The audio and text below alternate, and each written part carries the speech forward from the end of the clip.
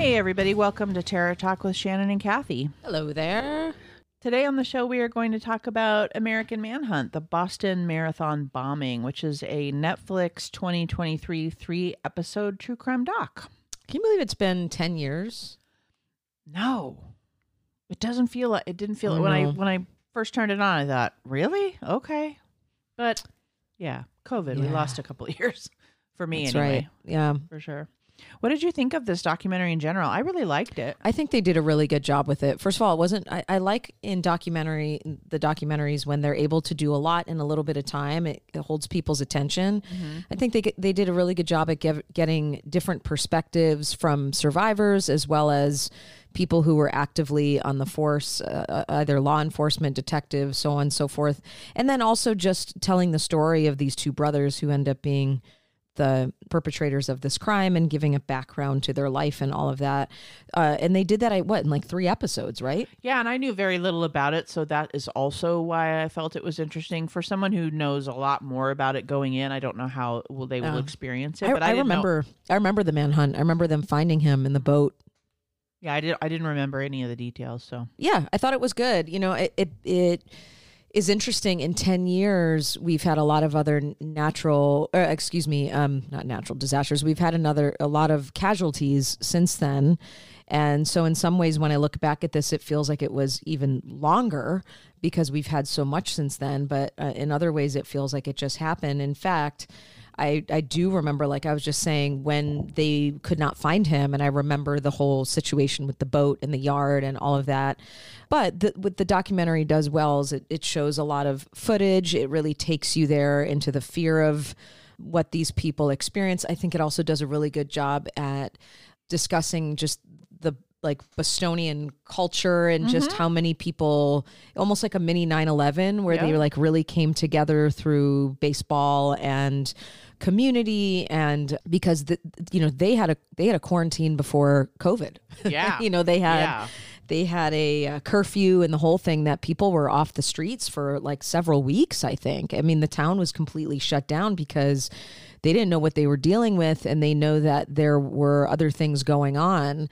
There's a part of the documentary where the young Asian guy who, ends up getting in the car with his car stolen, ends up in the car with one of the brothers. I mean, that whole story and just his rendering and how they were able to get him to give his testimonial. It was really heartfelt. I think that's what I liked about it. Yeah. And it was fast paced with just the 3 episodes. There was a lot of facts coming at you. There were a lot of twists and turns. They really took you through the investigation. And I just really like that when it kind of clips along. Sure. I do think that a big thing that comes up, especially when they're talking about the city of Boston, but it was also nationally televised, is the idea of like a collective trauma that happened at that time, and clearly more so for the people who were directly exposed or living in the city or had family members or friends that were at the bombing or lived close to the bombing. And I just wanted to maybe talk a little bit about collective trauma with regard to the marathon and how, due to these perpetrators not being found and the amount of damage that they were able to do in a matter of 30 seconds to 2 minutes, I think, because there were 2 bombs, I believe, how that really sent a wave or a cascade of fear across the nation, and where I think we also started to see a lot more security at live events. Absolutely. I mean, as you're talking about this, and even the lockdown that they kind of had right after it happened, it's just all bringing up 9/11 for me. Yeah, for sure. The same thing on a more national, empty streets, global level happened right after 9/11 as well. Like, we all stayed in our homes. Nobody went to work the next day, right. That kind of stuff. Yeah. Yeah. There's a psychoanalyst. He's also an author. His name is Robert Stolorow, I think is how it's pronounced. He wrote a book called Trauma and Human Existence. And it's basically, he characterizes the essence of emotional trauma as a shattering of what he calls absolutisms of everyday life, the illusory beliefs that allow us to experience the world as a stable, predictable, and safe place.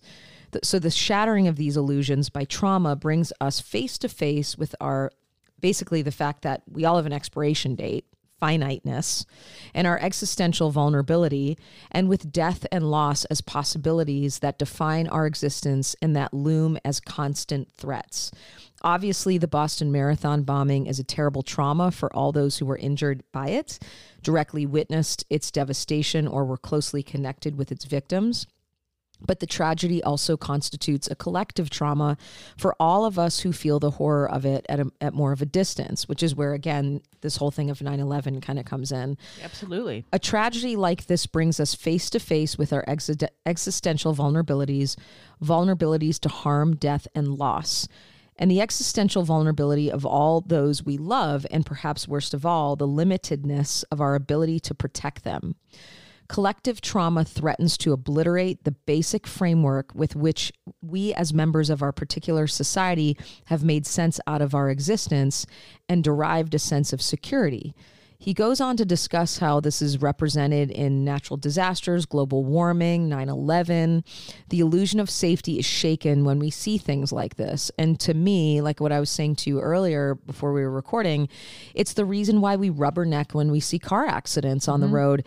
Our own mortality or the mortality of our loved ones automatically pops up in our in our survival, and just our amygdala just whoop goes right on, because God forbid it's somebody we know, or Awful. There's this curiosity of how bad is the accident, did somebody die? Right. And I think that these, what some people might define as morbid curiosities through things like true crime documentaries or documentaries like this, where they go on to give a lot of detail. I think it's because there is, yes, it's a morbid curiosity, but also just a natural curiosity. Because sometimes when we feel connected to the story or we think we can understand it, sometimes we wonder, by doing that, can we prevent it? So I don't know, any. It's human nature to want to understand other people's human nature, to try to connect, protect, survive. Yeah. Just exactly the same premise we have about horror movies. You're working through the psychology of fear with that. And I believe that for me, that's the connection to true crime, is that you're working through the psychology of fear and what people are capable of, and trying to understand what people are capable of for your own survival. Absolutely. And then, we know with the power of the media, that can also produce a mass panic, because absolutely, if you watch the news when things like this happen, they're looping it 24/7. And I think that's where the collective trauma comes in. That's where the fear of not being able to survive comes in. Like all of that, it's all connected. Yeah. So we know that these two brothers were, I believe that they both came over with mom and dad. Neither one of them were born here, and they were, was it Chechen? I have to look and see. I can't remember what country they were from, but they had a Muslim background. But the family itself, I don't believe, were like strict in their religion or anything Didn't like seem that. Like it, but... And they interviewed, what I also really appreciate about this documentary is that they interviewed fellow Muslim people who felt so, it has to be hard when you represent part of a marginalized community. And we know that this was post 9/11. And so a lot of fellow Muslim people were like, great, this is just going to perpetuate, the fear stereotype and the stereotype. And they had a couple people on there talking about it, including one of the friends of these brothers, speaking about like how they never knew these two boys to be extremists in any way. Yeah. But they do talk a little bit about how over time the parents decide to go back to their country of origin, that the brothers feel abandoned to a certain extent. There was the father connection where it really felt like it was about him. Felt like it was about him. They were upset with their mother leaving them, and then starts this whole idea of like, America is not a place that's really going to protect them. And slowly but surely, if we're looking at this from a cultural identity model, they went from really not thinking much about their country of origin, acculturating into the American culture, but never fully. And then there's a part of every cultural identity model where people can get stuck in kind of the radical piece of it, where everybody outside of their culture is deemed as bad or evil or part of the problem. And then usually that's like a healthy part of its development. And then they move into more of that acculturation and being able to incorporate both. And these two guys were not able to do that. And the older brother had a lot of influence over the younger brother, who the older brother really pulled him into more of this extremism. They started to notice the language changing, the clothing changing, the attitude towards America changing. But there wasn't, as far as what I got from this, Shannon, there wasn't a lot of indication. They didn't find a lot of evidence that these two guys were preparing anything. No, I think two things come to mind while you were talking there. One is that the documentary really builds a case for why.